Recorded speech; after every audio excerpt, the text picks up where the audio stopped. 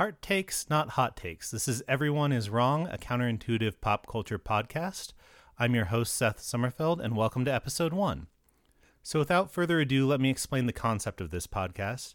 The great thing about art is everyone is allowed to love or hate anything. And as the media landscape has shifted over the past few decades, thanks in large part to the internet, things have become more fragmented and niche. Everyone isn't watching the same movies and TV shows. Everyone isn't listening to the same albums, reading the same books, etc. The monoculture is essentially dead. But still, there are many big pop cultural touchstones where criticism seems to be close to universal.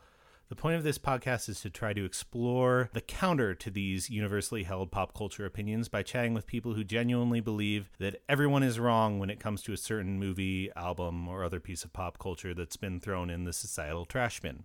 I'm interested in exploring things that have come closer to being monoculture than niche passions. Sure, there are some indie films that bombed week one at the box office, but then became hidden gems, or failures that became cult classics like An Office Space or movies like that. But this isn't a podcast about those. It's about kind of these bigger things that lots of people connect to. It's also not a podcast about ironically liking things. I'm not interested in things that are quote unquote so bad that they're good. We're not going to be talking about The Room or anything like that. There's got to be a general admiration for the art. As part of that, I'm going to try to focus the show on lifting things up that are widely disliked instead of tearing things down that are universally adored. But I'm sure there'll be some episodes of that too.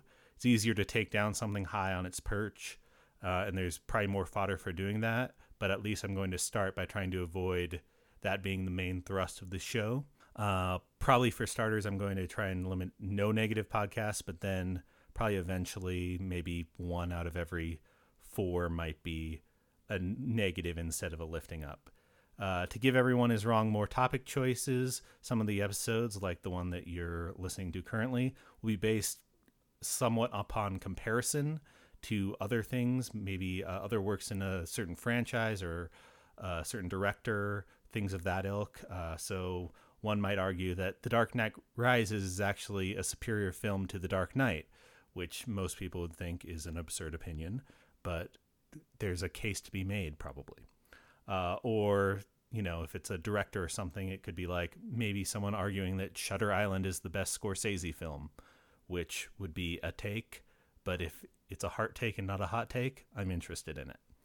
Admittedly, it's somewhat subjective what the criteria on each show is going to be, and I grant that. I wouldn't want to do an episode on Weezer's Maldroit, for example, saying that it was a great album, because even though most people, probably the general opinion is that Blue Album and Pinkerton are great and then everything else is kind of garbage bin, there's enough people that like Green Album and Maldroit, and the albums after that get really societally looked down upon. So if somebody wants to argue that one of the past 5 Weezer albums are great, all of which you probably don't know the title to, that's more interesting to me. Things like award show recognition could come into play, but within reason. Like there's not going to be an episode on how Crash is actually bad despite winning Best Picture, because most people think Crash is a bad Best Picture winner. So it would be actually more engaging if someone wanted to argue, no, it's actually a fantastic movie. So that's the gist of the podcast. Format-wise, we'll start the episode with a discussion kind of about the widely held opinions of the work, citing sources. And then the guest will come and argue 5 points in favor of the piece of art that they're defending. I'll generally be sharing my own opinions, but occasionally I'll raise counterpoints to go along with the generally held thoughts of the work so that the guest can respond to the general criticisms of it. I'll try to make those distinctions clear, but I'll surely screw up occasionally. And basically, that's it. Thanks for listening, and we'll be back with our first guest after the break.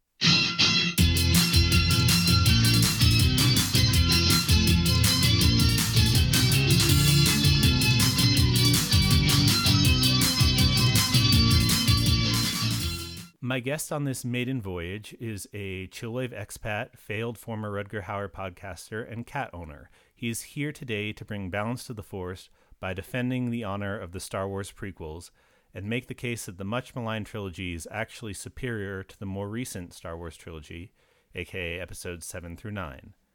Everyone is wrong, but Jason Baxter isn't. Thanks for coming on, Jason. Thank you for having me, Seth. I will point out that just off the bat, wasn't one of the most recent Weezer albums also just called Weezer? I mean, there's lots of there's a black. They've done a post Weezer. Red I mean, album. because the original Blue album is actually just called Weezer. Yeah. And there's also, I think, a red album, a black album, and maybe even a white album now, going the Beatles territory. So I lost track, there's lots of Weezer to discuss, but that's for a different episode. Certainly.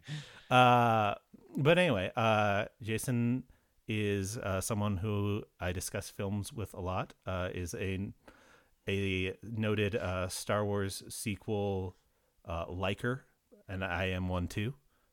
We do not hate those movies, and we kind of want to give them a fair shot. I know it's not the most wildly off base take, but I figured something kind of general for the first episode would be nice that lots of people could connect to, because Star Wars is monoculture in an age when there's not a lot. So anyway, the background of the Star Wars trilogy, or the Star Wars prequel trilogy and the Star Wars sequel trilogy. I'll focus more on the prequel trilogy because that's what Jason is here to talk about. The Star Wars prequel trilogy began with the release of The Phantom Menace in 1999 and was subsequently followed by Attack of the Clones in 2002 and Revenge of the Sith in 2005. The trilogy tells the story of how Anakin Skywalker became a Jedi, fell in love, only to turn to the dark side of the Force and become Darth Vader. And now you know where Darth Vader comes from. That's the intent. The Phantom Menace was probably arguably the most hyped movie in film history, because fans had been clamoring for more Star Wars since the original trilogy wrapped up with Return of the Jedi in 1983. George Lucas wrote and directed all of the prequel films after having shared writing duties and handing off directing duties for The Empire Strikes Back and Return of the Jedi. The Phantom Menace was also groundbreaking with its technology, far surpassing prior green/blue screen heavy films, and having film's first main all CGI character in Jar Jar Binks. It's also worth noting The Phantom Menace is technically an indie film, as George Lucas self-financed the film through merchandising rights deals. And while the very initial reception of The Phantom Menace was more positive, just because maybe a rose-colored glasses thing, people were just stoked to have Star Wars back, opinion quickly soured against the movie and subsequently soured the opinion for the further entries in the prequel trilogy. As noted in his Phantom Menace review, Peter Travers, the largely pushover film critic of Rolling Stone, the guy who, if you see a quote line in a trailer that seems silly and over the top, it's probably Peter Travers. He said of The Phantom Menace, "The actors are wallpaper, the jokes are juvenile, there's no romance, and the dialogue lands with the thud of a computer instruction manual." So that's just kind of the general feeling of The Phantom Menace. But a quick rundown of some of the things that people just hated about The Phantom Menace and subsequently about the whole trilogy. People did not like that the plot was centered around the Trade Federation. Essentially, it's a movie based around trade disputes, and people have a problem when their epic space fantasy is tied into bureaucracy. Many people took exception with the alien characters being racist stereotypes. Jar Jar Binks, with his broken English and clownish mannerisms, is perceived as a black stereotype. The Nemoidians of the Trade Federation are thought to be an Asian caricature. And the junk-dealing Watto, who owns Anakin and his mother as slaves, is thought to be a greedy, scheming Jewish stereotype. Mark Caro of the Chicago Tribune discussed this in his Phantom Menace review, saying, "No matter how much detail went into turning clumsy sidekick Jar Jar Binks into an expressive digital creation, he can't overcome Lucas's conception of him as an incomprehensible Amos Sanandy type blubberer. he actually sounds more like a prepubescent mushmouth from Fat Albert and the Cosby Kids, who walks with an exaggerated pimp strut. He's not the only ethnic caricature either, as the Trade Federation officials sound like stock Oriental villains. The one thing that I will not defend about the prequels is the perceived racial insensitivity of some of the characters, right? It's kind of hard not to talk about. Right. And I think specifically with the, oh God, why am I blanking on their names? Neimoidians? The Neimoidians, yeah. That was pretty indefensible. Yeah. Jar Jar has such a complicated legacy, and I don't know how. Well, I mean, they clearly didn't intend for it to be offensive, right? No, here's the thing. I think that a lot of George Lucas, I would say it's perfectly acceptable to take offense to all of those characters. And it's also, I think, a little disingenuous to be like, George Lucas definitely wanted to make a bunch of racist stereotypes. Like, right, yeah. Because if you like, you know, with kind of how he lives his life and spends his money and things like that, yeah. And if you know anything about his personal life, you'd be like, right, that guy can't be racist. So yeah, but he can be but you cannot be racist and be like racially ignorant and insensitive. Yeah, sure. And I believe that the quote that you cited referenced like Amos and Andy. Yeah. And that seems very much like the kind of thing that George Lucas would be into, knowing his love of like old time Americana, right. And doing a bit based on that might not seem as immediately offensive to him. Right. But yeah, I can't defend those things. I find Jar Jar amusing. Yeah, I think complicated and problematic. Right. I think the Phantom Menace is very dry, and even him being bumbling and having some sort of a jester presence helps the film. Oh yeah, totally. A lot. Because the rest of it is politics and that sort of wooden acting. Right. But I don't think he was intended to be a black stereotype, but I don't fault anybody for thinking that. And I do think it's weird that like the quote that I read earlier is someone describing his walk as a pimp walk, and I feel like that's I was like, that seems racist. I feel like that's the reviewer placing racism on. Like, I've decided this is a black thing, and now I'm going to make it seem even worse than it is. In general, the trilogy at large is hammered for having subpar acting, wooden dialogue, in the immortal words of Jake Lloyd, Jason. Now this is pod racing. There's also criticisms of bad chemistry, especially between Hayden Christensen, who plays Anakin in episodes 2 and 3, and Natalie Portman as Padme. Their love story is key to the trilogy, and a lot of people just didn't like it. Peter Rainier in New York Magazine, in his Phantom Menace review, said, George Lucas has been quoted as saying, quote, actors are still the best way to portray people, end quote. But in watching Star Wars Episode 1, The Phantom Menace, you get the feeling that he wishes it wasn't so, that he could dispense with actors altogether.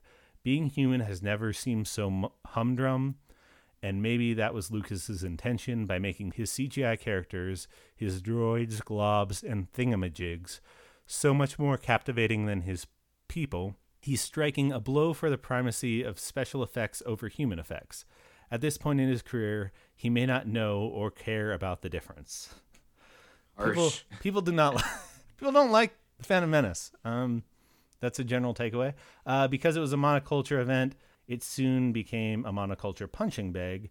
It became something that talk show hosts or stand-up comedians would choose as an easy target. One thing that I always got a kick out of, even though I liked the movies generally, was Patton Oswalt's stand-up bit, at midnight I will kill George Lucas with a shovel, from his album Werewolves and Lollipops. Here's a little snippet of that. It's a 4-minute bit, but you get the gist about a little bit in.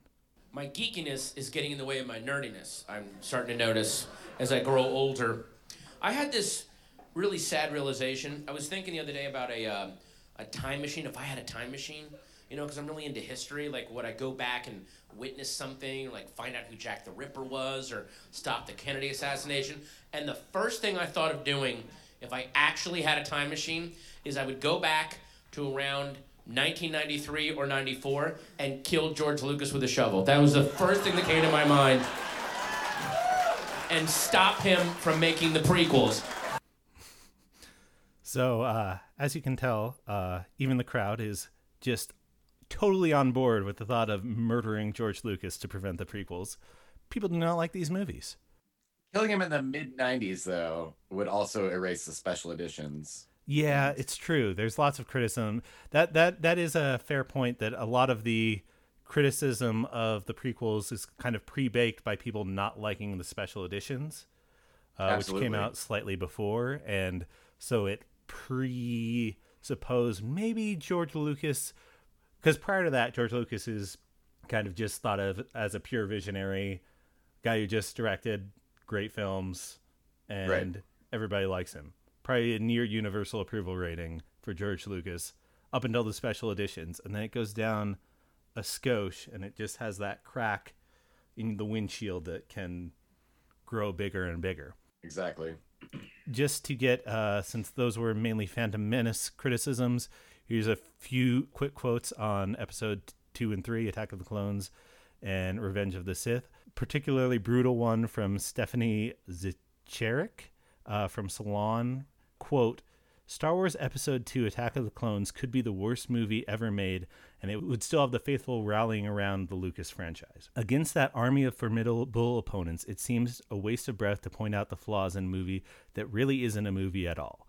Truncated sequences that don't string together into a coherent story, dialogue that may as well have been cobbled together out of pieces of wood instead of words, love scenes shot to look like douche commercials. This is a fantasy with no poetry in it.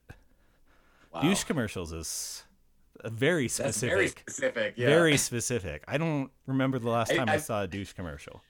Me neither. That's interesting. Yeah. Interesting pull. You think they could just go like soap opera, which is right. a lot more right there, but it's not as evocative. I grant Stephanie that.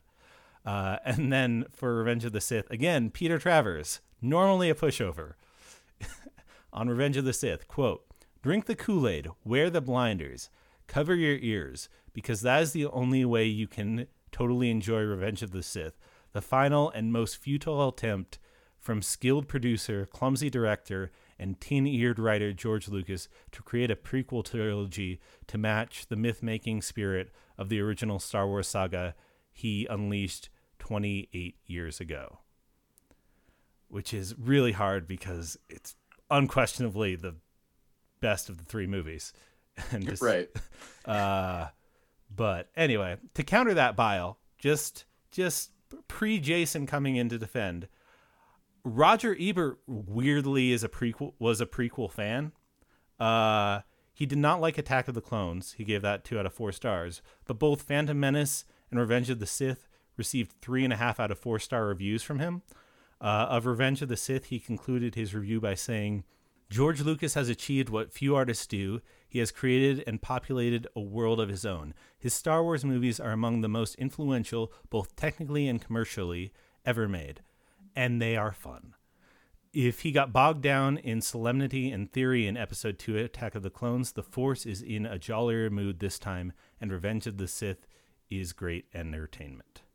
But particularly notable is the lead to his Phantom Menace review, which is one of the more fun film review leads you can find. Quote, if it were the first Star Wars movie, The Phantom Menace would be hailed as a visionary breakthrough. But this is the 4th movie of a famous series, and we think we know the territory. Many early reviews have been blasé, paying lip service to the visuals and wondering why characters aren't better developed. How quickly we've grown accustomed to wonders. I am reminded of the Isaac Asimov story Nightfall, about a planet where the stars were visible only once in 1,000 years. So awesome was the sight that it drove men mad. We who can see the stars every night glance up casually at the cosmos and then quickly down again, searching for a Dairy Queen. Ebert, a fan of the prequels. And a quick setup of the sequel trilogy, since that's not what Jason is here to defend, but we will be comparing them against.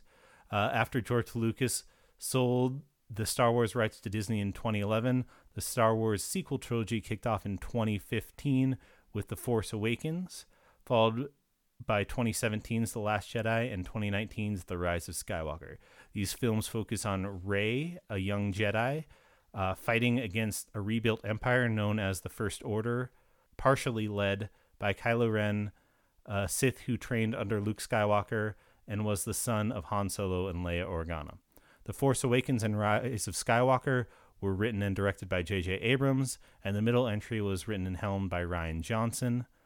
The Force Awakens was widely hailed as a triumphant return to Star Wars magic, with pretty much the lone dissenting voices being kind of the new, at the time, social media, right-leaning, white nude nerd bro, cretin kind of people who disliked that there was a female lead who gained her power too quickly and that her partner in crime was a black ex-stormtrooper, because as we all know, if a stormtrooper is white on the outside, he is white on the inside.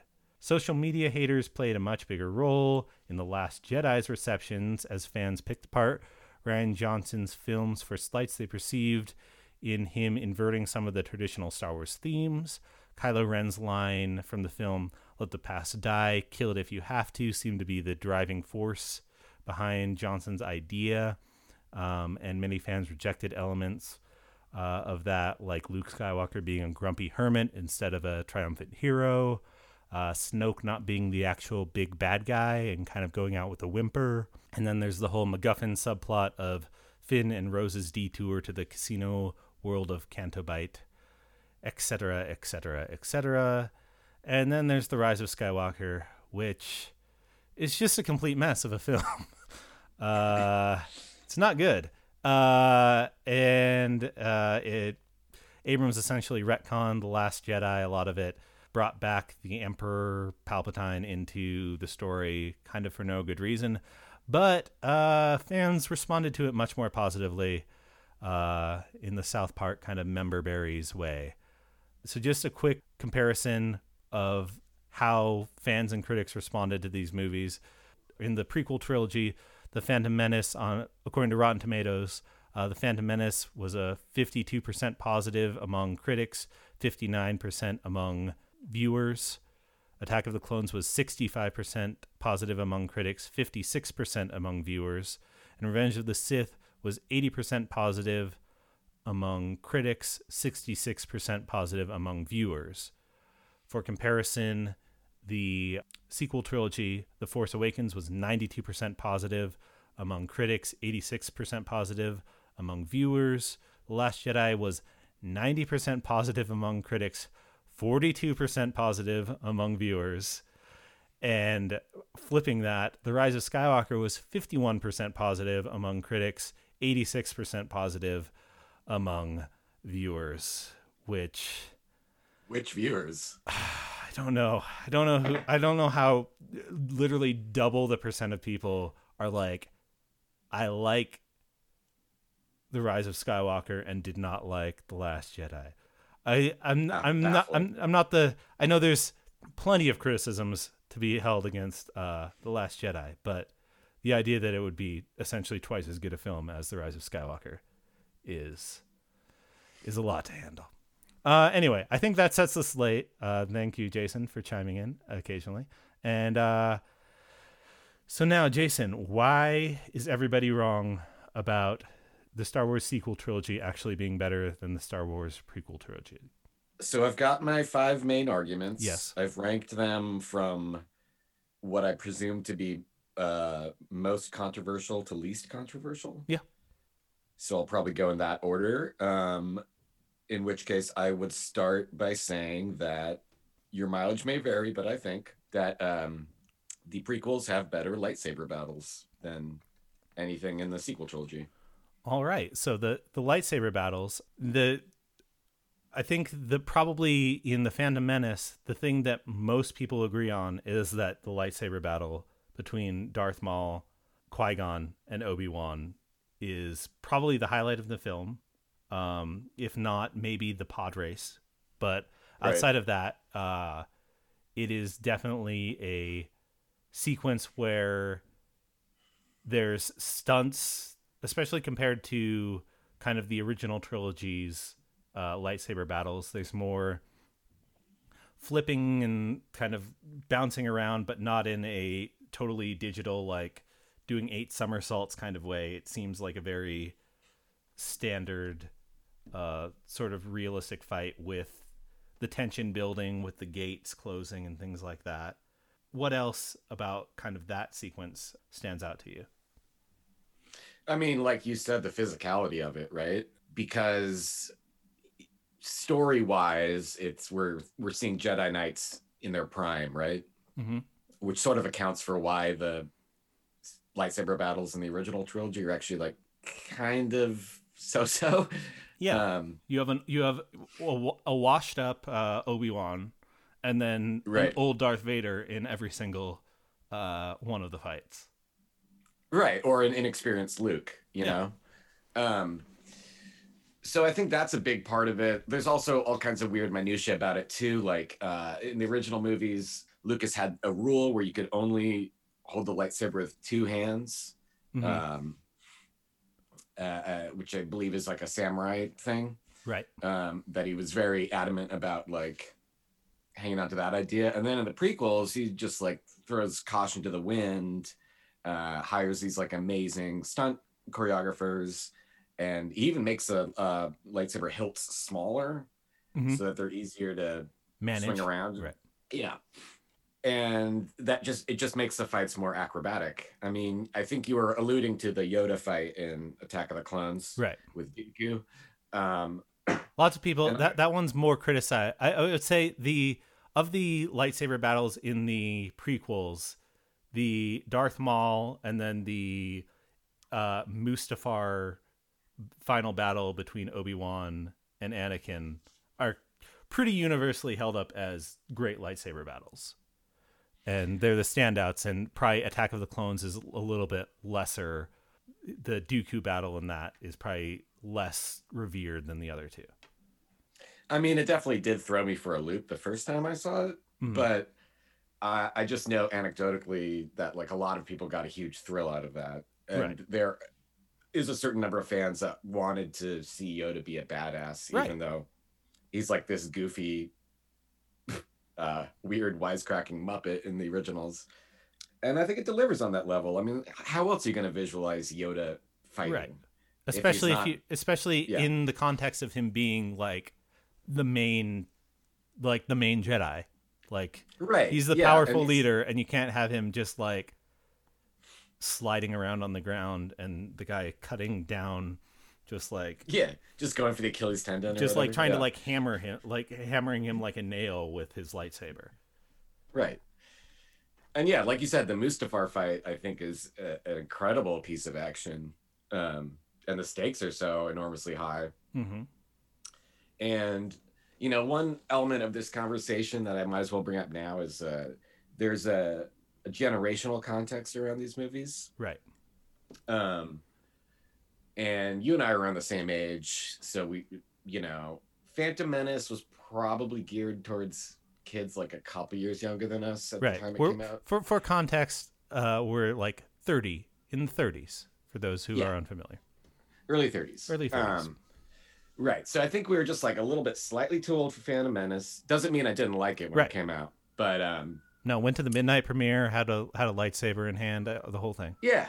And like we grew up with the subsequent other prequels in like high school. So like they're kind of foundational. What's really interesting to me, and this is going to sound like a tangent at first, but when I go on TikTok, their creepy algorithm somehow figured out that I like Star Wars. So a lot of my feed is people posting about Star Wars, but 9 times out of 10, it's the prequel trilogy and not the sequel trilogy. And more often than not, it's people even younger than us. It's like Gen Z. Right. So I wonder if that's, I mean, did those people even see the films in theaters, or do they just not have the context of the originals at all? So there's no like right. baggage It's there? I mean, that's part of it. Is there's definitely, we are not of the generation, but there are people that probably the first Star Wars movies they saw, they're just a little bit younger than us, and the first Star Wars movies they saw were the prequel movies. So it's Right. always, it's like the same thing with, getting into a band at a certain album. Oftentimes the first album that you get into them is what you like the most, because it holds those like fondest memories and was more of that nostalgic part of your childhood. Also, just going off your TikTok point, that even some of the things that people don't like about the prequel trilogy are immensely more memeable than Yes. Oh, yes. than anything in either of the other two trilogies. Yeah, I mean, I'm trying to think of a big meme to come out of the sequel trilogy. I'm sure there's something, I'm but sure there's some. I mean, yeah, but it's like generally- nowhere on the level of like Baby Yoda, even, right? Like, right. No, Whereas I see prequel memes all the time. all the time. And a lot of I've seen so many different TikToks. This is funny, but it's like usually just like a group of young men, and they're all reciting the dialogue from the Mustafar fight, line for line, perfect cadence. Like they must have seen it like 200 times, Right. Which I can relate to. But I guess more to the point I was trying to make is like, even though there's like these generation gaps, my impression is that the people that got super riled up about the sequel trilogy, which I'm not here to defend, but Right. they seem to be older, right? Right. Like that was generally my sense, is that they grew up with the original trilogy, and so they're saying, that's not my Luke, Right. etc. Whereas we fall into that weird gap where, like, I don't know about you, but I saw the special editions in theaters. Yep. Prior to that, I'd seen the unspecial editions on VHS back when those existed still. Right, yeah, they like remastered it, I guess, but it was otherwise despecialized. It was Virgin, and then I read like Star Wars Insider every month. Yeah. Growing up, so like I had all the context for the original movies, and I knew how important they were and influential through my parents, and I don't know, watching AFI or whatever. But despite knowing how good the original movies were, I was still able to enjoy the prequels when they came out. Right. So I don't know. Yeah. I will also say, since we were talking about the Mustafar battle, that also definitely at least of the prequel trilogies, that has the most emotion packed into the lightsaber battle. There's kind of the most storytelling, I think, going on there. And also arguably maybe the best acting in the prequels is just the frustration from Obi-Wan, from Ewan McGregor during that battle, and just the absolutely pain that he's feeling having to even be in this battle. Is there anything else you want to say about the prequel lightsaber battles before we I guess dip into only the other thing, sequels? Yeah, the only other thing I would say is if anyone's curious to go check out, I'm sure it's still on YouTube, but like Dave Filoni, who's the showrunner on the Clone Wars and the Mandalorian, he has this whole spiel about the Darth Maul fight in Phantom Menace that's really compelling, and is sort of provides this context about like how that's basically setting up the whole, everything's at stake in that fight. Right. And we'll get to the music, but it's called the Duel of the Fates, right? Right. Well, I was avoiding that point because I knew that was a thing. But yes, a key to the first the Darth Maul battle is that the music is epic in a very meaningful way. Yeah. But yes. But yeah, anyway, Dave Filoni makes a great point about the exact nature of the fates that are at stake, and how it's arguably one of the most important scenes in the whole thing, because imagine if Qui-Gon lives, Anakin's path is completely different. Right. Instead, he's, Obi-Wan's forced into an apprenticeship when he's not ready to be a master. Right. So even if you've switched the two roles, if Obi-Wan's the one struck down and Qui-Gon survives, that's still probably a more stable path for Anakin. Yeah.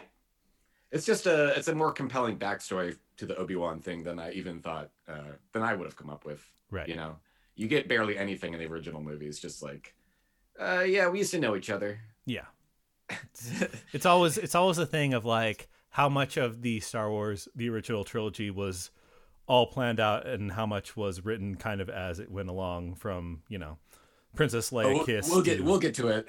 Everything else. But and then so the counter, I think that the lightsaber battles in the prequels are very good too. The counter would be that there are some good lightsaber battles in the sequel trilogy. I would say Rise of Skywalker does not have any. Nope.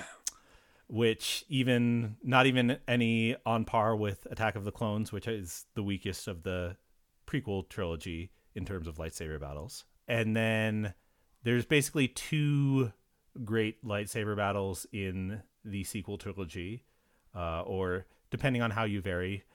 But the Finn and Rey in the snow in the first film is a really compelling, just first off, visually, it's kind of darker and the lightsabers are doing kind of in an Empire Strikes Back way, doing some of the like illumination of the scene. And it's an interesting dynamic because at first Finn's just fighting as a non-Jedi, just kind of going out there with brute force, and Kylo Ren's kind of toying with him. And then Rey, the storytelling within the scene is pretty compelling because it's Rey kind of figuring out, oh crap, I'm actually able to stand up to this and have this inherent connection to the Force or whatever she thinks it is at the time. Thoughts on that sequence? Yeah, I mean, I think you're singling out the two lightsaber battles of the sequel trilogy that I would also say are quite good. Yeah, I guess I haven't said the second one, but the second one is obviously the battle in Snoke's chamber where it's Rey and Kylo teaming up, which is, I would say visually it's the best lightsaber battle, even though it's not technically a like one-on-one lightsaber battle. But just watching that scene, it's got the most like visual style to the lightsaber battle, in my opinion. Right. I think it's the first time there's slow motion. Well, no, there's a little bit in Empire, but it's very deliberate slow motion in that sequence, which is an interesting choice. And then, you know, I've seen some criticisms of the fight choreo from professionals in that world, but I didn't notice it. You know, I thought that was a really exciting scene. And to your point about the Force Awakens lightsaber battle, and particularly on the point of the illumination of the lightsabers, which I agree is like very visually compelling. I guess the sequels have kind of an unfair advantage because prior to that point, for whatever reason, you'd think it would be easy, but technologically, they weren't able to have prop lightsabers that actually illuminated. So it was never a real life lighting source, which is why in that Dooku fight, his red lightsaber doesn't illuminate him, but Yoda's green lightsaber does illuminate him because both are CG elements. Right. So yeah, there's definitely advantages. Just yeah, I mean, if it wasn't for the prequel trilogy, the sequel trilogy, a lot of the effects would just be non-existent. So I think that covers lightsaber battles. Do you want to move on to ranked number 4 on your list? Yeah. So this would be cinematic innovation, which kind of dovetails to what we were talking about. Right. And I only rank that so low just because it's maybe not very sexy for many people, but I think it's hard to overstate just how important the prequels are in terms of moving the medium forward. I mean, you already mentioned Jar Jar, which is a huge landmark. Right. People don't, I think now people don't appreciate it because we're so used to CGI characters, but like that was something that didn't exist.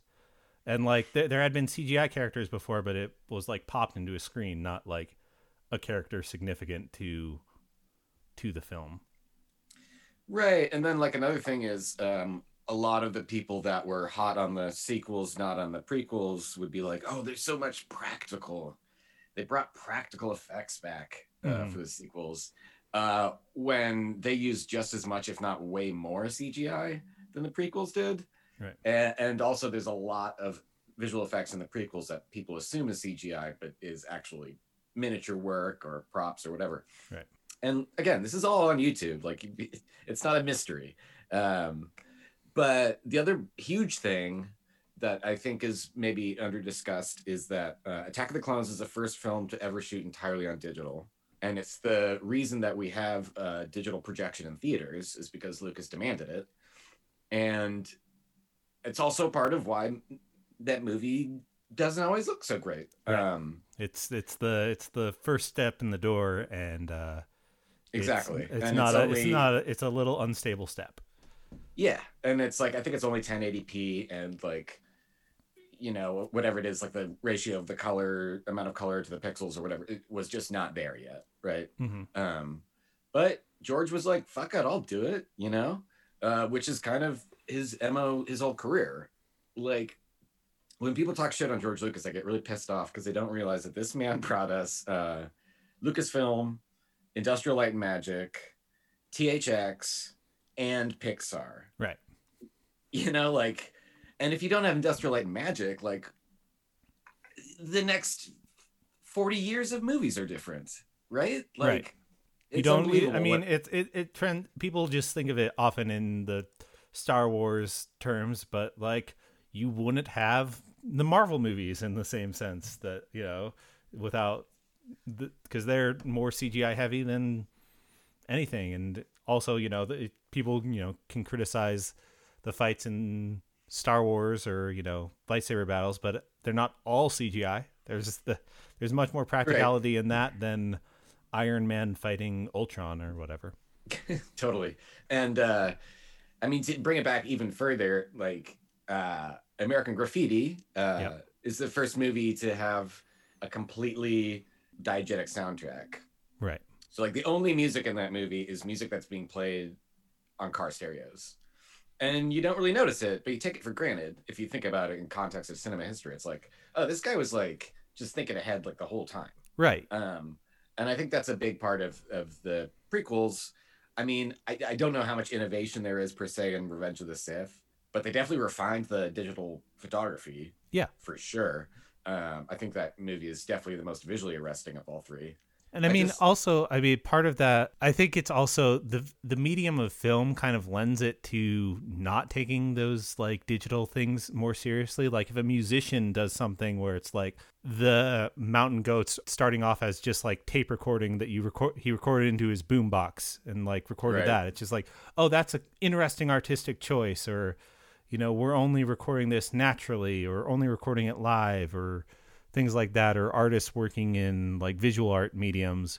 Kind of innovation is given much more credence, even if the final product isn't the most compelling thing. And in film, if you don't like the story, you might not pay attention to the 8 innovations that are going to, all films after it are going to take from. Right. I mean, like, wouldn't you say like probably 90% of movies are shot digitally now? Yeah. So I think it's an important landmark. Part of some of the criticism of the prequels can be tied to that innovation. Specifically, the acting is often, I don't think people give enough credit for, like, these are the first people to like do all these scenes blue and green screen, and just they're not actually, they're like learning. It's basically the actors themselves are kind of creating pioneers in their own thing, just like learning how to act like you're on some faraway world when you're in this studio. And then subsequently, like, actors in Marvel movies and things like that have learned how to do it. But it wasn't easy. Like Roger Ebert in his Attack of the Clones review, which is the one he didn't like, said, quote, "There is a certain lifelessness in some of the acting, perhaps because the actors were often filmed in front of blue screens, so their environments could be added later by computer. Actors speak more slowly than they might, flatly, factually, formally, as if reciting. Sometimes this reflects the ponderous load of the mythology they represent. At times, it simply shows that what they have to say is banal. Episode 2, Attack of the Clones, is a technological exercise that lacks juice and delight. The title is more appropriate than it should be. Whoa, So, burn. Again, this is the one Ebert didn't like, but even he's like, yeah, I think some of the problem is that they're doing things that they haven't ever done before, that it is these technological innovations are subtracting some from other areas because we just don't know how to use these tools fully yet. Right. And like you said, it's now become the norm. Right. Like you see a quote unquote set photo from Avengers Endgame, and it might as well be, the backlot at Skywalker Ranch done up in blue and green or whatever. Yeah, and another part, even comparing the prequels to the sequels. Now, this is a biased view because it's George Lucas himself talking about this, but I pulled the quote from Disney CEO Bob Iger's book about when they showed George Lucas The Force Awakens. This is the quote. Just prior to the global release, Kathleen Kennedy screened The Force Awakens for George. He didn't hide his disappointment. Quote, "There's nothing new," he said. In each of the films in the original trilogy, it was important to him to present new worlds, new stories, new characters, and new technologies. In this one, he said, quote, "There aren't enough visual or technological leaps forward." I mean, I agree. Yeah, a few thoughts on that. I mean, number one, Force Awakens is shot on 35 millimeter, right? I believe so. And I seem to recall J.J. Abrams making a big stink about that. And I think that is sort of part and parcel with this overall argument that, like, and this is similar to like what you were saying with musicians, where they sort of like fetishize old recording techniques and stuff, even though it's prohibitively more expensive. But I think there's a certain subsection of cinephiles and apparently of Star Wars fanatics who are like, shoot it on film, old school, analog, Jim Henson Creature Shop type shit, like right. In-camera effects, not realizing that, like, a good portion of that movie is CGI. And yeah, there's just apart from that, there's nothing. They're not innovating really at all. Right. Or at least not in nearly. They might be doing little things, but it's not nearly as noticeable or impactful. Yeah, I mean, there's definitely some like pretty astounding creature work and stuff, but it's not new technology in any kind of way. Right. And then the other thing I just want to point out is that Iger's quote about Lucas, new worlds, new stories, new characters, new technologies. I swear to God, I don't remember it exactly, but I think that's like almost verbatim a weird monologue that Lucas gives in one of his Japanese Panavision commercials. Really? Which if you have never seen, I highly recommend checking them out. Go to YouTube.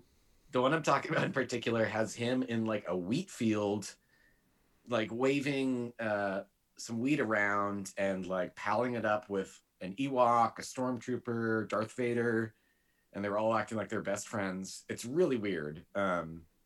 There's another one where his face turns into a camera. They're great. Check out George Lucas's Japanese Panavision commercials. It's a great recommendation. All right, so I think that covers the cinematic innovation point. So moving on to your third item. Yeah. So as we hopefully get less controversial in these takes, cohesive vision. Yes. I would argue this might be the best case, but I will cede the floor to you. Sure. Well, the prequels are auteur movies. George wrote and directed all of them.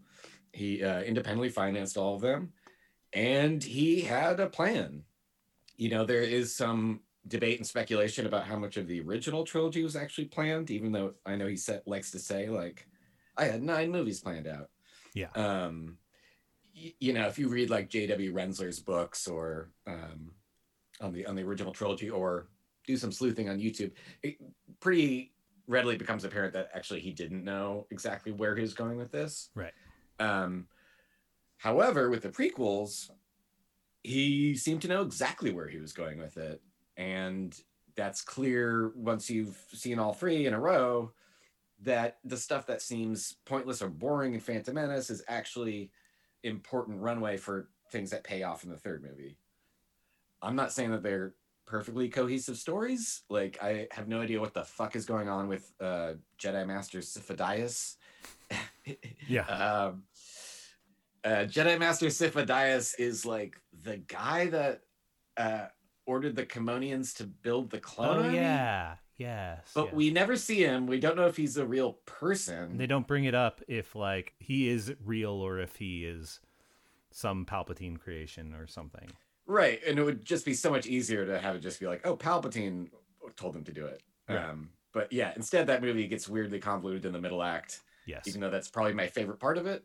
At least the non-Naboo stuff. Yeah. But anyway, back to my point. Yeah, it's just it's clear that it's coming from one mind, right? Right. And I think even the people who like the sequels would have a hard time arguing that they're not incredibly inconsistent, right? I think The Force Awakens, walks in the room, does its thing, which is basically nostalgia porn, but does it very effectively, introduces some nice new characters. Yeah. Even though they're incredibly thinly sketched, a lot of them. Yeah, I think the best thing about The Force Awakens, just like when I watched it the first time, was definitely like, oh, this is good groundwork. Like, you are laying a good. I'm excited for the next movie because I'm excited to see where this goes, more than anything. And then on rewatches, it's like, oh, I enjoy hanging out with these characters, like, and just I enjoy Finn and Rey's chemistry, and then the next movies come. Yeah, and I think I was thinking about this earlier today. Actually, I think weirdly, and I don't see this discussed that often, but I think Poe Dameron is like the perfect example of how sort of schizophrenic those movies are. Because in the first one, you get a little bit of him, then he seemingly dies and magically comes back out of nowhere, because he didn't plan that. But I guess the idea with him is that he's like a Han Solo type. Yes. And we know he's a good pilot, and that's it. Right. And that he's got good chemistry with Finn. So then in the second movie, Rian Johnson, who I think made a lot of great choices, that's obviously the best of the sequels. He has to try and figure out what to do with that character, and his solution is to make him an asshole who doesn't trust women. It's really weird, right? Yeah. But I mean, I guess it's so that he has like a character journey this time in which he's humbled by the end, and they do trust him with, I guess, becoming a leader in the Resistance. Right. But then we meet him in Rise of Skywalker, and he's not really a leader in the Resistance, and there's been no growth or maturation at all. And then we find out this whole time that he used to be a drug dealer. Like, it's bizarre. It's a very weird. His path is incredibly strange, and it's just emblematic of how little planning went into this. Right. Yeah. Which I know is a very common complaint, but right. They clearly were making it up as they went along. And right. There clearly was not communication between the point that I like to kind of draw when talking about the cohesive vision is looking at how, since were both Disney franchises at the time, how the Marvel Cinematic Universe played out compared to the Star Wars trilogy, which even like I am not a fan of Infinity War, really, the penultimate Marvel kind of big installment.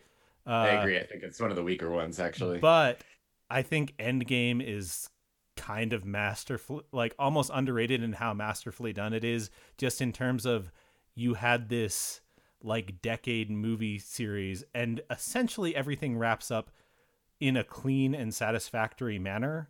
I mean, there's like specific time travel things you could pick holes at, but like in general, it kind of goes down super smooth and is a super long movie that doesn't feel super long. And when you compare that to like Rise of Skywalker, which just seems like we're abandoning what we had set up because J.J. Abrams being like, well, I didn't like what you did with my story in the second movie, so I'm going to just make another... I remade A New Hope with Force Awakens, so now I'm going to try and do something Return of the Jedi to wrap this up. Right. It's they're weirdly reactionary movies, right? Like Force Awakens is a reaction to dissatisfaction people had with the prequels on just about every level, story-wise, aesthetically, blah blah blah. And then The Last Jedi is like, well, I gotta pivot from that and do something kind of hinky because this is supposed to be the Empire of the trilogy, right? And also just because slightly, I feel like Rian Johnson was a little bit like, well, we just made a movie that had already been made before, so let's see if I can like totally go off and subvert a lot of your expectations and everything. And personally, I think he may have gone a little too far in that direction. Yeah, I mean, there's certainly things that like I definitely think he should have taken more of what was set up. Like, you have this second movie, and arguably the best part about Force Awakens is Finn and Rey and like their bond and how fun it is to be with them. And then it's just like, nah, they're not going to be. And I know Empire Strikes Back did a little bit of like, kind of did that, where it's like, we're going to separate our main character from the other. I'm sure that's what he was thinking, but yeah, it just doesn't work as well. It doesn't work as well because you also are separating. You're not even separating like Han and Leia together. You're separating another character you're introducing with another with not the Han character. Right, and then you get to the end of the movie and you're like, oh wait, Poe has never met Rey? Yeah, like what? And then like weirdly, is he kind of flirting with her? It's weird. Yeah, and everyone's interactions are just strange. Don't really make sense by the time you get to the third movie. Yeah, but yeah, I think really, again, it's the George had the auteur vision, or even if Disney had put in like a Kevin Feige type for the Star, who handles all the Marvel stuff for the Star Wars, and I know Kathleen Kennedy's there, but she did not. They didn't sit down at the start and be like, okay, what are we trying to do with this? They're like, oh, we're going to make a movie. And then we're like, oh, this movie's cool. And then people didn't like it. So we are going to pivot hard. Just like 3 hard pivots instead of cohesion. And like, not to get too into the weeds, but it's out there if people are interested to find out what the third movie was supposed to be initially, which is its own funny sort of reactionary moment too, because it was supposed to be Colin Trevorrow and his writing partner. And then his movie, The Book of Henry, comes out and is so thoroughly dunked on that Lucasfilm was like, get out, we don't want you to make this fucking movie. And also he seemed like goodbye. He seems like a not fun dude to deal with. That also. No, yes, absolutely. But what is supposedly the synopsis of his movie is out there, and it is so much better than what we got. It's just give us like the brief sketch for those who are unfamiliar. There's no Palpatine. Good start. Good start. Kylo Ren is the bad guy. Mm-hmm. He's the supreme leader. They go back to Coruscant from the prequels, which is now like a Sith stronghold. There's character arcs for all the new principal characters. I can't remember how much Leia is in it, but I imagine she's a pretty big part because I believe this was written before Carrie Fisher's passing. And I think, and always the idea, was that each of the 3 main leads of the original trilogy would get like a sequel movie that was like quote unquote their movie. Like the first movie's Han's movie, right? Second movie's Luke's movie, and then the third movie would be Leia's movie. Which, of course, that's another probably problem that's maybe a bit of an unfair thing to Rise of Skywalker, is just having to deal with Carrie Fisher's passing and totally just that limited everything. And similarly, I know you shouted it out in your intro, but The Dark Knight Rises, like, don't you? I stay up at night wondering what that third Batman movie was originally going to be. Because it was going to be another Joker movie. That's like confirmed, not speculation. Absolutely, yeah, no question. It was going to involve one of my favorite sad film what ifs. And I will say, going back, the only qualm I might have on the sequels being totally cohesive is I do think that the films were somewhat, episode 2 and 3 were at least a little bit affected by the reaction to Phantom Menace. Specifically, I think Jar Jar probably was going to be a bigger character in everything, because he kind of just absolutely fades out of everything. And and I think that's... Well, he casts a very decisive... I know, he casts a very important... He plays plot points, but he's in, like... He's probably in the first hour of the Phantom Menace more than he is in the next two films combined. True. That would be the only thing, and that goes... Well, George is fond of saying that the first movie's a kid's movie. Right. Which it obviously is. But he moves away from that pretty quickly, and then you get to the third one, and it's like a horror film by the end. So yeah. And more heavily in political intrigue and stuff like that, which we'll probably touch on soon. So 2 points left. Second, yes. Number 2 for you. Why the prequel trilogies are superior to the sequel trilogy. I believe you teed me up perfectly there, because my next argument would be that there is more going on ideologically, philosophically, and politically in the prequels, right, than in the sequels, which I can't. What do you think? Let's just go with this. What are the sequels about? Like, what are they about? Like, I think I'm attributing this correctly, but that there's a YouTuber named Patrick H. Willems, and I think he's the one who said that The Force Awakens is just about Star Wars. Yeah. Do you know what I mean? Like, all the new characters are excited to meet the old characters, because it's like, oh wow, it's Han Solo from Star Wars, right? Which is like a weird out of character reaction. Mm-hmm. I mean, I guess they're like these heroes of the Republic, but also people don't remember what Jedis are. Like, yeah, there's lots of the post, even, that seeps into like the Mandalorian and stuff, where it's like there's lots of the things that have been done outside of the movies post the prequels, where it's like, wait, how does nobody know that like Luke Skywalker was a myth? He's like 20 years ago, the guy who like blew up this thing. Right, yeah. It's like, I'm pretty sure that would just be like history. Right. It'd be like, wait, John F. Kennedy was a real person? He wasn't just like a movie character president that got assassinated? Right. Yeah. I mean, the only explanation that ever satisfied me was that there are no books in Star Wars. But except for that damn Jedi temple that burned down. Then you find out that there are books. Yeah. And there is a library in Revenge of the Sith.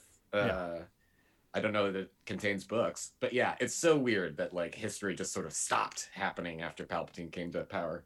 Right. The Last Jedi has thematics and ideology going on, but then that all gets dropped. So yes.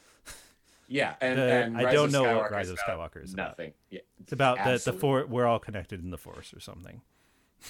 Yeah, I guess. Like everybody finding your tribe. Yeah, sacrificing. I don't know. Basically about nothing. Anyway, but learning to love your abuser. Yeah, that kind of thing.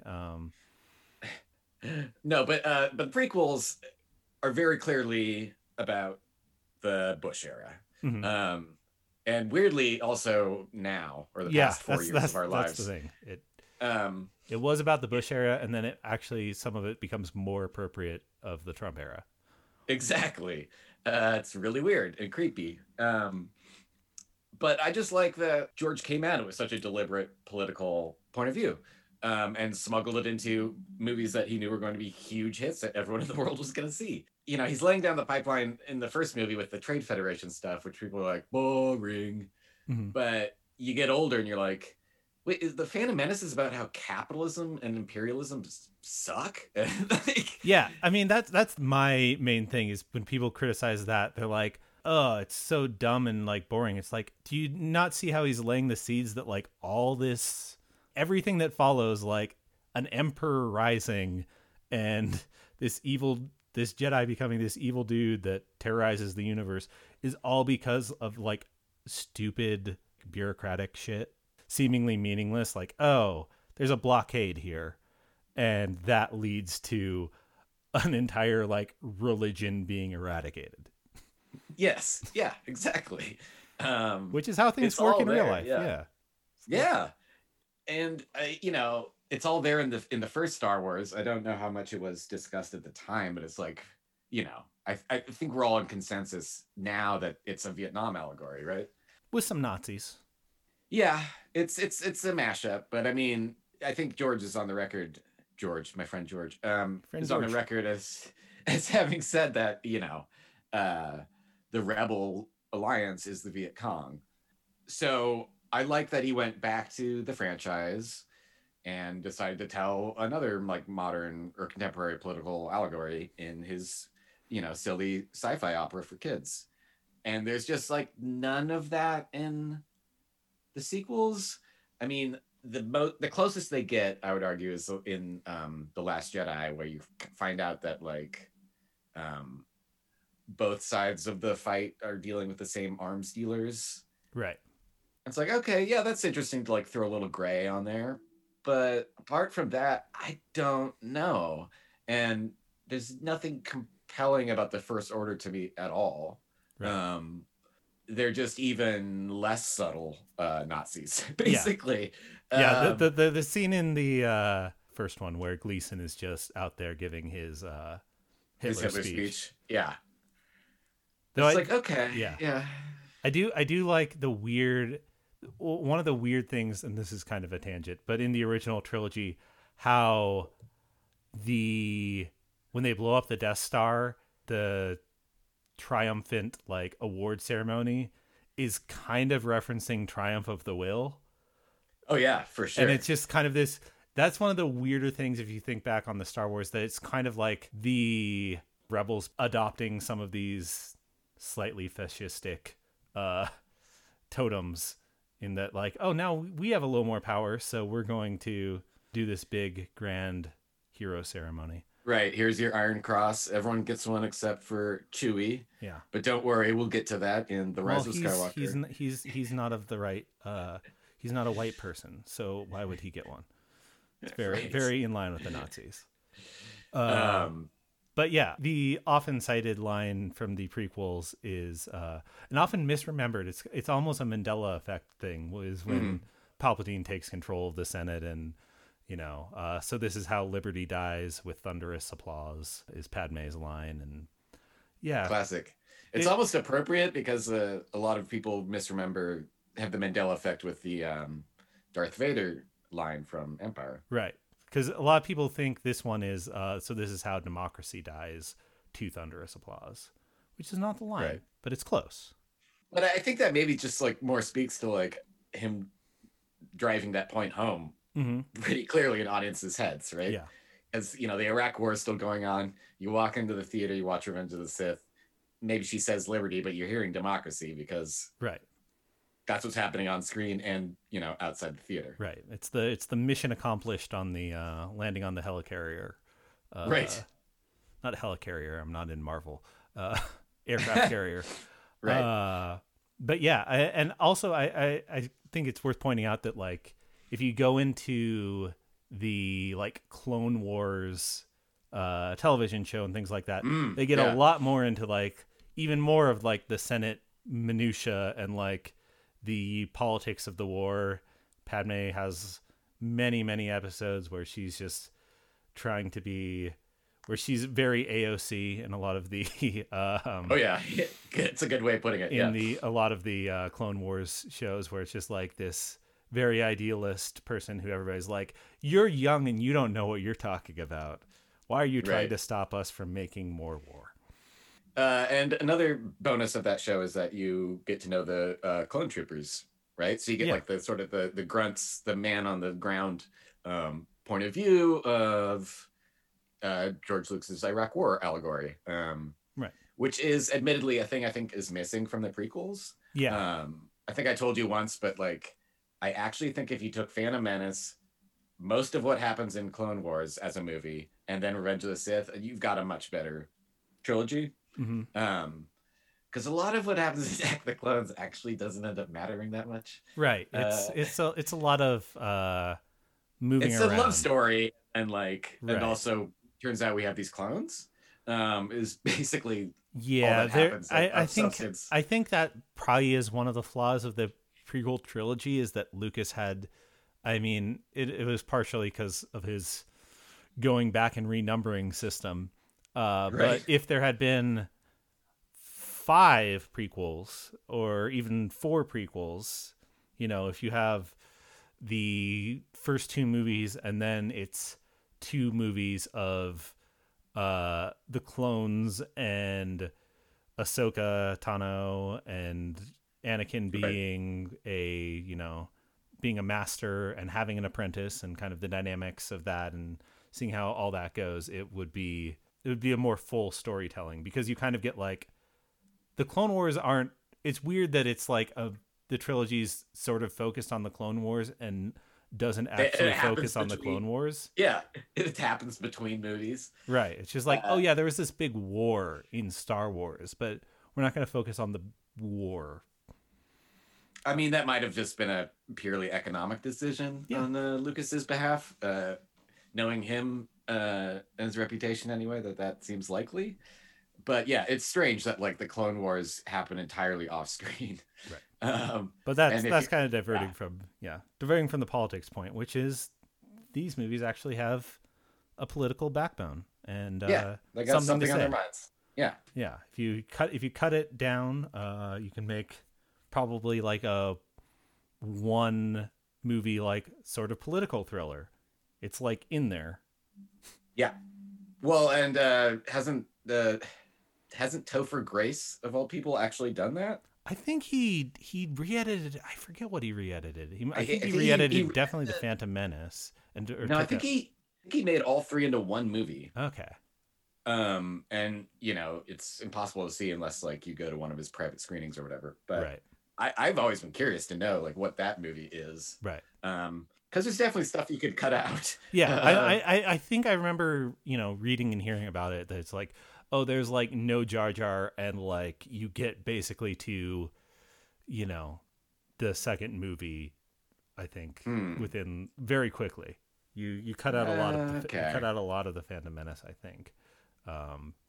Just interesting. Get it. I think it's more action points, but I haven't seen it. It's not a myth, but it's sort of a myth. So right. Yeah. Before I get to my final point, I did want to say something about the acting, which I believe you were also pointing out was heavily criticized when these movies came out. And I'm not going to argue that everyone is doing a great job in these movies, but it helps to understand what George Lucas wanted out of them, which was not humanistic, realist performances. He's going for this very arch, kind of heightened 30s serial movie thing. Right. It's very Flash Gordon. Right. The love story is very like intentionally soap opera melodramatic. Precisely. So you combine that with his like notoriously lackluster direction of actors. Right. Well, by which I mean he you know, the famous anecdote about the first Star Wars movie was that his only direction was faster with more emphasis. Right. Right. And that was like, you know, you're not going to get into it with him about your character's motivation. That's not how George works. And then the third element is his script, which does have this like crazy dialogue that it's not things a real human person or alien would say.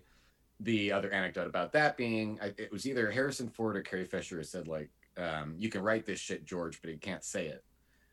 Right.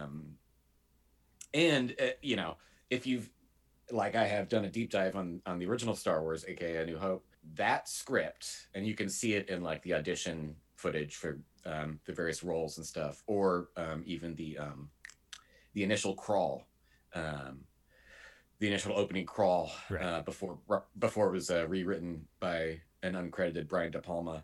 That script was even more bananas nonsense cuckoo town, like weird. So I think all of those things sort of come together in the prequels, and you sometimes get these less satisfying performances. Although I will say, people are mean to Dogpile and Jake Lloyd. I think he's perfectly fine. He's a kid. Yeah, he's a kid. He's a kid, again, acting in a form where even the adult actors are not acting well. Right. I mean, it's even more impressive, given that. I think Neeson's good. I think Neeson's good partially because he just kind of like doesn't give a fuck. He's like, ugh. Like, right. So that's like the vibe of the character too. Right, exactly. So it works. The dude was the Jedi Master. Yeah. He's the jaded one. Yeah. McGregor's fantastic. Yeah, McGregor's definitely like, I think, especially as the movies go along, he's just, with the exception of maybe Palpatine, just kind of like acting circles around people. Especially the people that he has to do the most scenes with. Ian McDermott's great. Yeah. Natalie Portman's doing the best she can with what she has. Samuel Jackson's having fun. Yeah, Portman's the one that really gets me. I feel like she's just, but also like it was at a weird time in her career where she was like, very weird. I think this is like while she's like going to college. While she's going to college while she's at Harvard, I think, right? And then she's like a young hot actress in the buzzy sense, but not fully like diving into anything. Like she was sort of like this darling that could be in the like any Oscar thing, but then was like kind of tied up in this thing and school for so long, and it took her some time to like recover from that.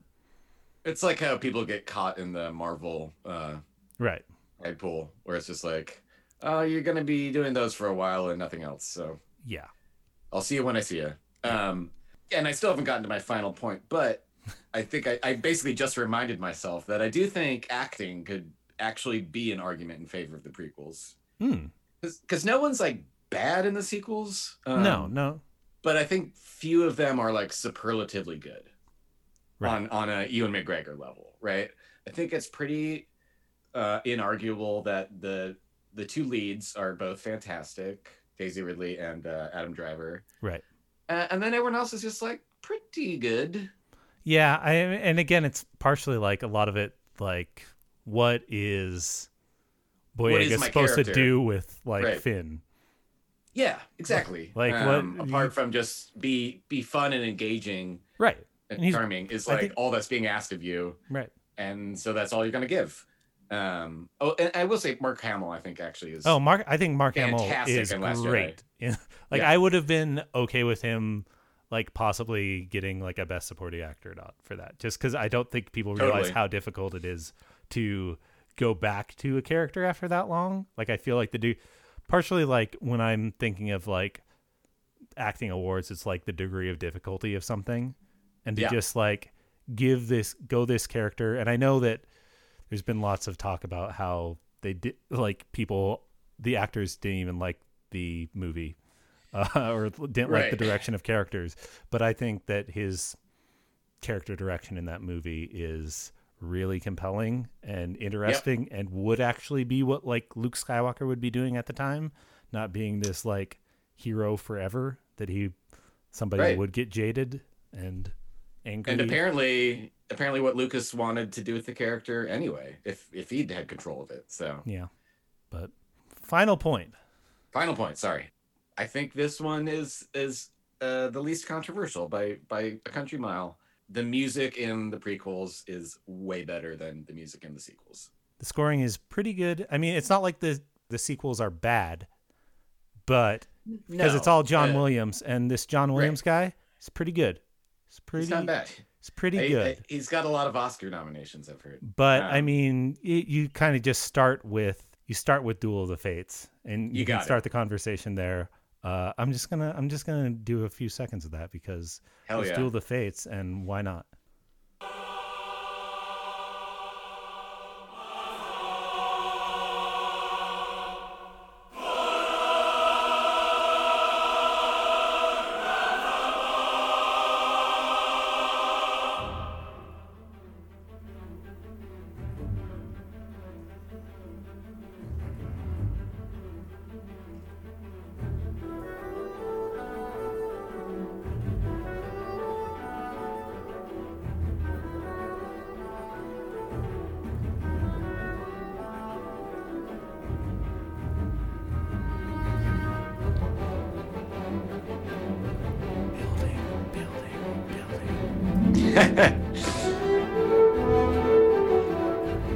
Yeah. Anyway, that's a taste of it. But I remember at the time thinking that it's such a good piece of music and so epic that I thought it was something that I had already known.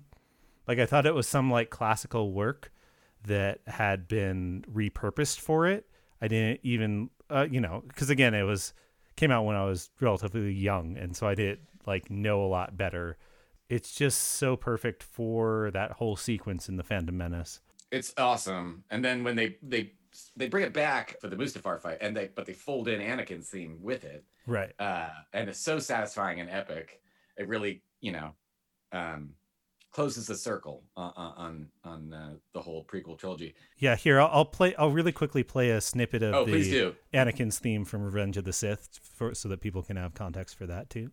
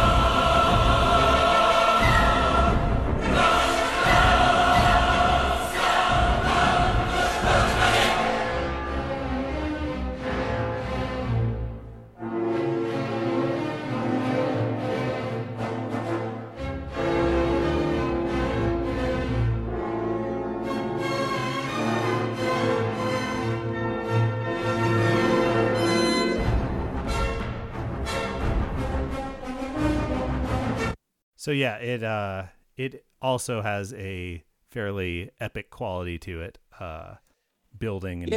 I mean, both heavily feature choirs, right? Yep. Very prominently, and that had not appeared in Star Wars music until The Phantom Menace. And I think for a franchise that is so beholden to leitmotifs, anything innovative is really surprising and cool. And you get that in the prequel scores. I didn't get any of that in the sequel scores. Right. That having been said, and I can see you've got it pulled up, there are two pieces of score work in the sequels that I think are all-timers, and that would be Rey's theme and Kylo's theme. Right. I'll play a little bit of those. Just this is a Rey's theme. I mean, John Williams, nobody's really close to his level on motifs. Like, right. Going all the way back to Jaws and, yep. And one of the things he does is take things from other characters, because Star Wars is so long now, he will take things from his other motifs in prior movies, including like the reverse in the prequels, incorporating parts of the Imperial March here and there or things like that. Or doing aspects of different characters, like almost parallels to leitmotifs in the sequel trilogy. But here's a little bit of Rey's theme.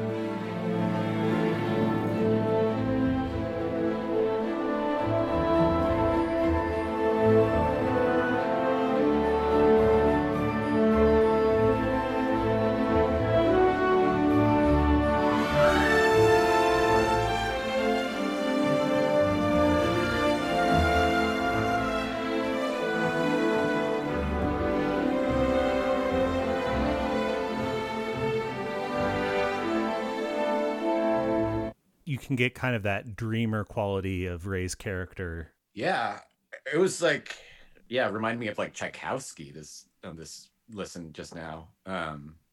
It's a really cool piece of score. And then great melody. Yeah, and the counter is the darker, obviously, Kylo Bum, Ren. bum, bum, bum. Yeah.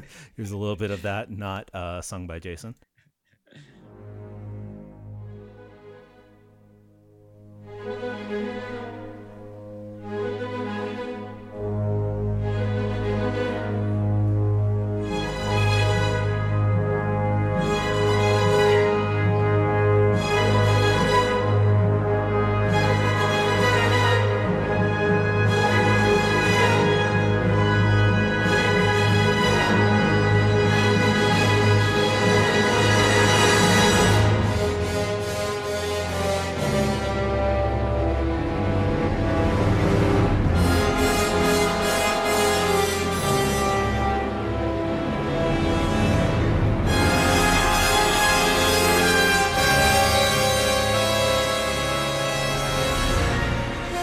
Yeah, we get it. He's dramatic and moody. Right? Yeah, they're very well done. But again, John Williams aces motifs throughout everything. Yeah. But there's just more interesting things going on musically in the prequels. I mean, a lot of the sequels score is reprises, right? And that's deliberate, but it's just less interesting to me. And I think on, Duel of the Fates alone puts the music of the prequels over the top. Like, that might be, and I'm sure it fluctuates generationally, but the third most iconic or recognizable piece of Star Wars music. Probably. I mean, it's definitely. I would probably. It's at least the Imperial March 5. first, or is the actual Star Wars theme first? Do you think? I would say March or Fanfare or the Force theme, and then Duel of the Fates, and then maybe Leia's theme. Probably. That's probably the top 5 in some order, and I think the top 3 I think are pretty well locked in some order, and then it's Fates. I think a pretty clear 4, or 3. I guess 3 could be. You could argue 3, but. Yeah, that's all I'm saying is you could argue. Right. But yeah, it's in the top 5 for sure. And there's nothing that cracks the top 5 from the sequel trilogy. Can't. There's really not an argument to make. Like, we just played 2 of the best, and if you asked me to recite the melodies right now, I would be like, I cannot. And I've seen all those movies plenty of times. It's not like I only watched I didn't like Rise of Skywalker. I still saw it like 3 times opening weekend. I just had to make heads or tails of exactly. it. I was it was mainly, do I not like this movie at all? Is this my least favorite Star Wars movie? I don't. Well, is it? I don't know. Yeah, I feel like Attack of the Clones is a worse movie, but Rise of Skywalker I think is my least favorite because it's, in theory, the end of this saga, and it just drops the ball so completely. And Attack of the Clones, even if I don't like it, is at least moving the ball forward. Right. It's at least like if you just tell me the plot, like points of it, and if you just told me like it only 2 of the movies existed, and you just told me the plot points like of Attack of the Clones that connected it, I'd be like, okay, that makes sense. And The Rise of Skywalker doesn't make sense. I was thinking about this earlier today, and I was trying to do any of the supporting characters even get leitmotifs? If they do, like, I have no idea. Like what's Finn's theme? I'm sure there is one, but I'm not sure what it is. Right? It's like a shame that you can't.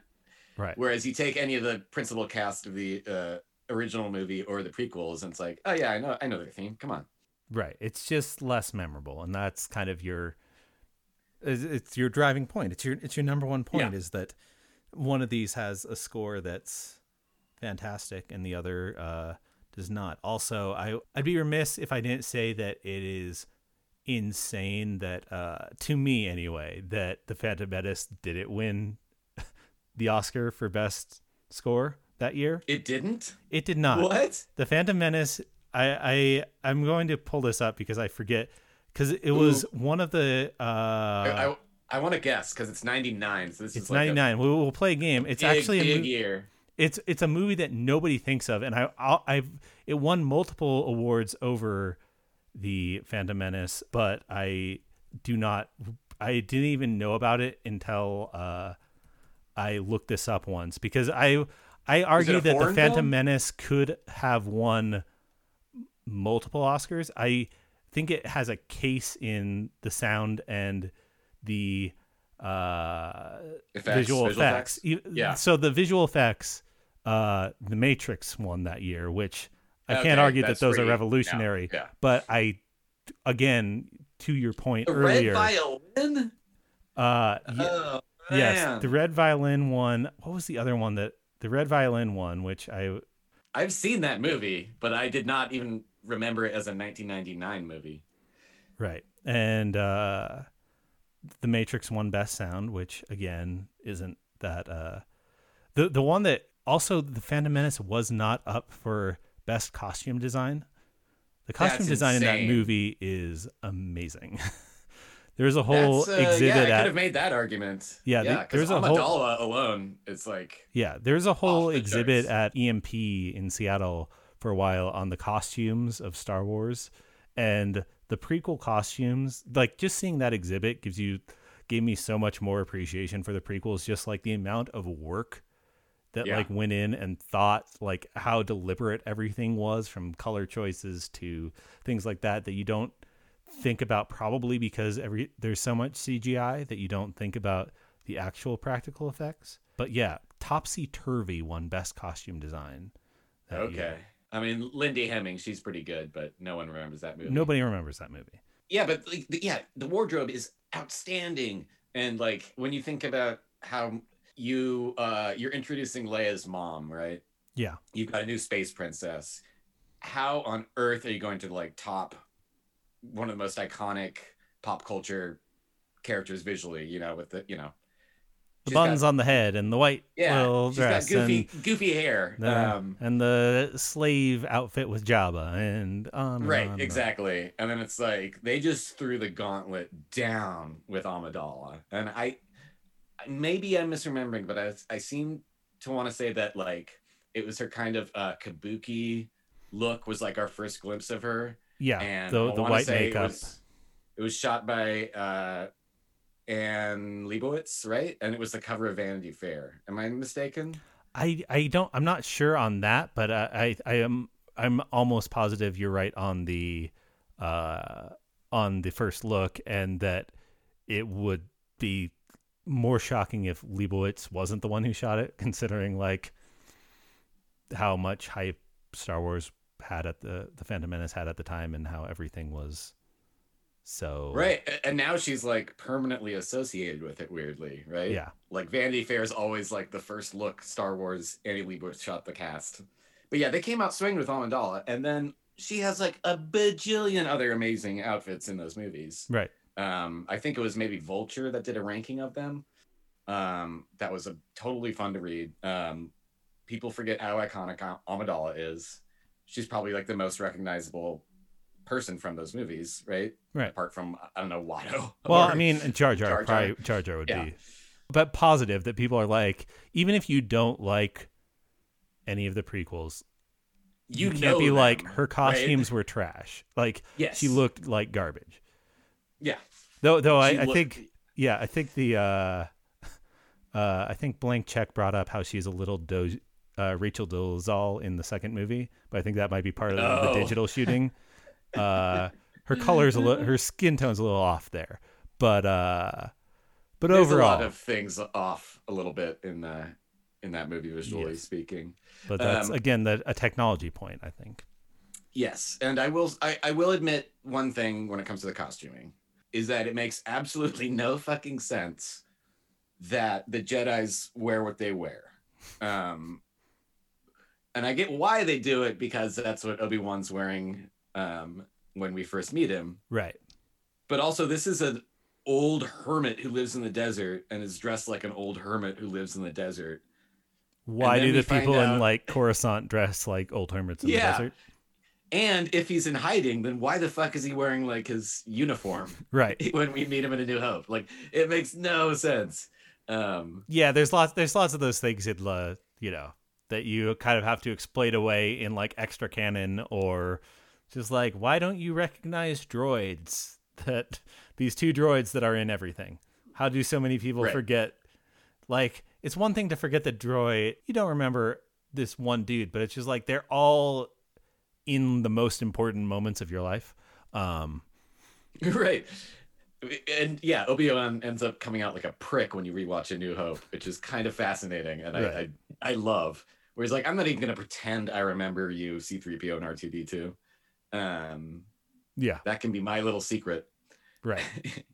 Right. I mean, yeah, there's lots of ways around it. But yeah. So anyway, that was Score. Yeah, sorry. As we talked about costumes and a million other things. Anyway, so there is Jason's argument why everyone is wrong about the Star Wars prequels and how they are actually superior to the Star Wars sequels. Jason, thanks again for coming on. Is there anything you want to plug or shout out or people should go watch other than like George Lucas commercials, Japanese commercials on YouTube? Thanks for having me. First of all, this was really fun. Yeah. I talked for much longer than I even assumed I would. I've got some music available on freebodyculture.bandcamp.com and usftheband.bandcamp.com. Mm-hmm. Jason makes electronic music. You should check it out. I do. Yeah, apart from that, I got nothing. If anyone wants to give me a job, that'd be great. Yeah, I'm down for that too. I would also take a job that's not randomly freelancing things. So that's my plug. Couple thanks. Thanks to Peter Richards for composing the theme music for this podcast. A tribute to Weird Al, in a sense. You can find Peter's music at peterrichards.bandcamp.com. He has Mikey Nike stuff, albums up there. He is also a member of the band Dude York, which can be found at dudeyork.bandcamp.com. The podcast logo that I whipped up uses the background of a drip painting by Eric Skoog, who's a pal of mine. You can go to Eric Troyer Skoog at Instagram if you want to see him post photos of dogs mostly, and occasionally drip paintings. And the logo's font is Leatherface by Daniel Zadaronzny. I have not met Daniel. I just talked to him and used the font. His fonts can be found at iconan.com. That's ICONIAN.com. Doing those plugs the first time so that I don't have to do them for future times, except for maybe Peter, because I like Peter. All right. Thanks again, Jason, for coming on. And thanks to everyone who's listening. In theory, there will be more episodes to come. And remember, even if everyone else mocks it, love the art you love.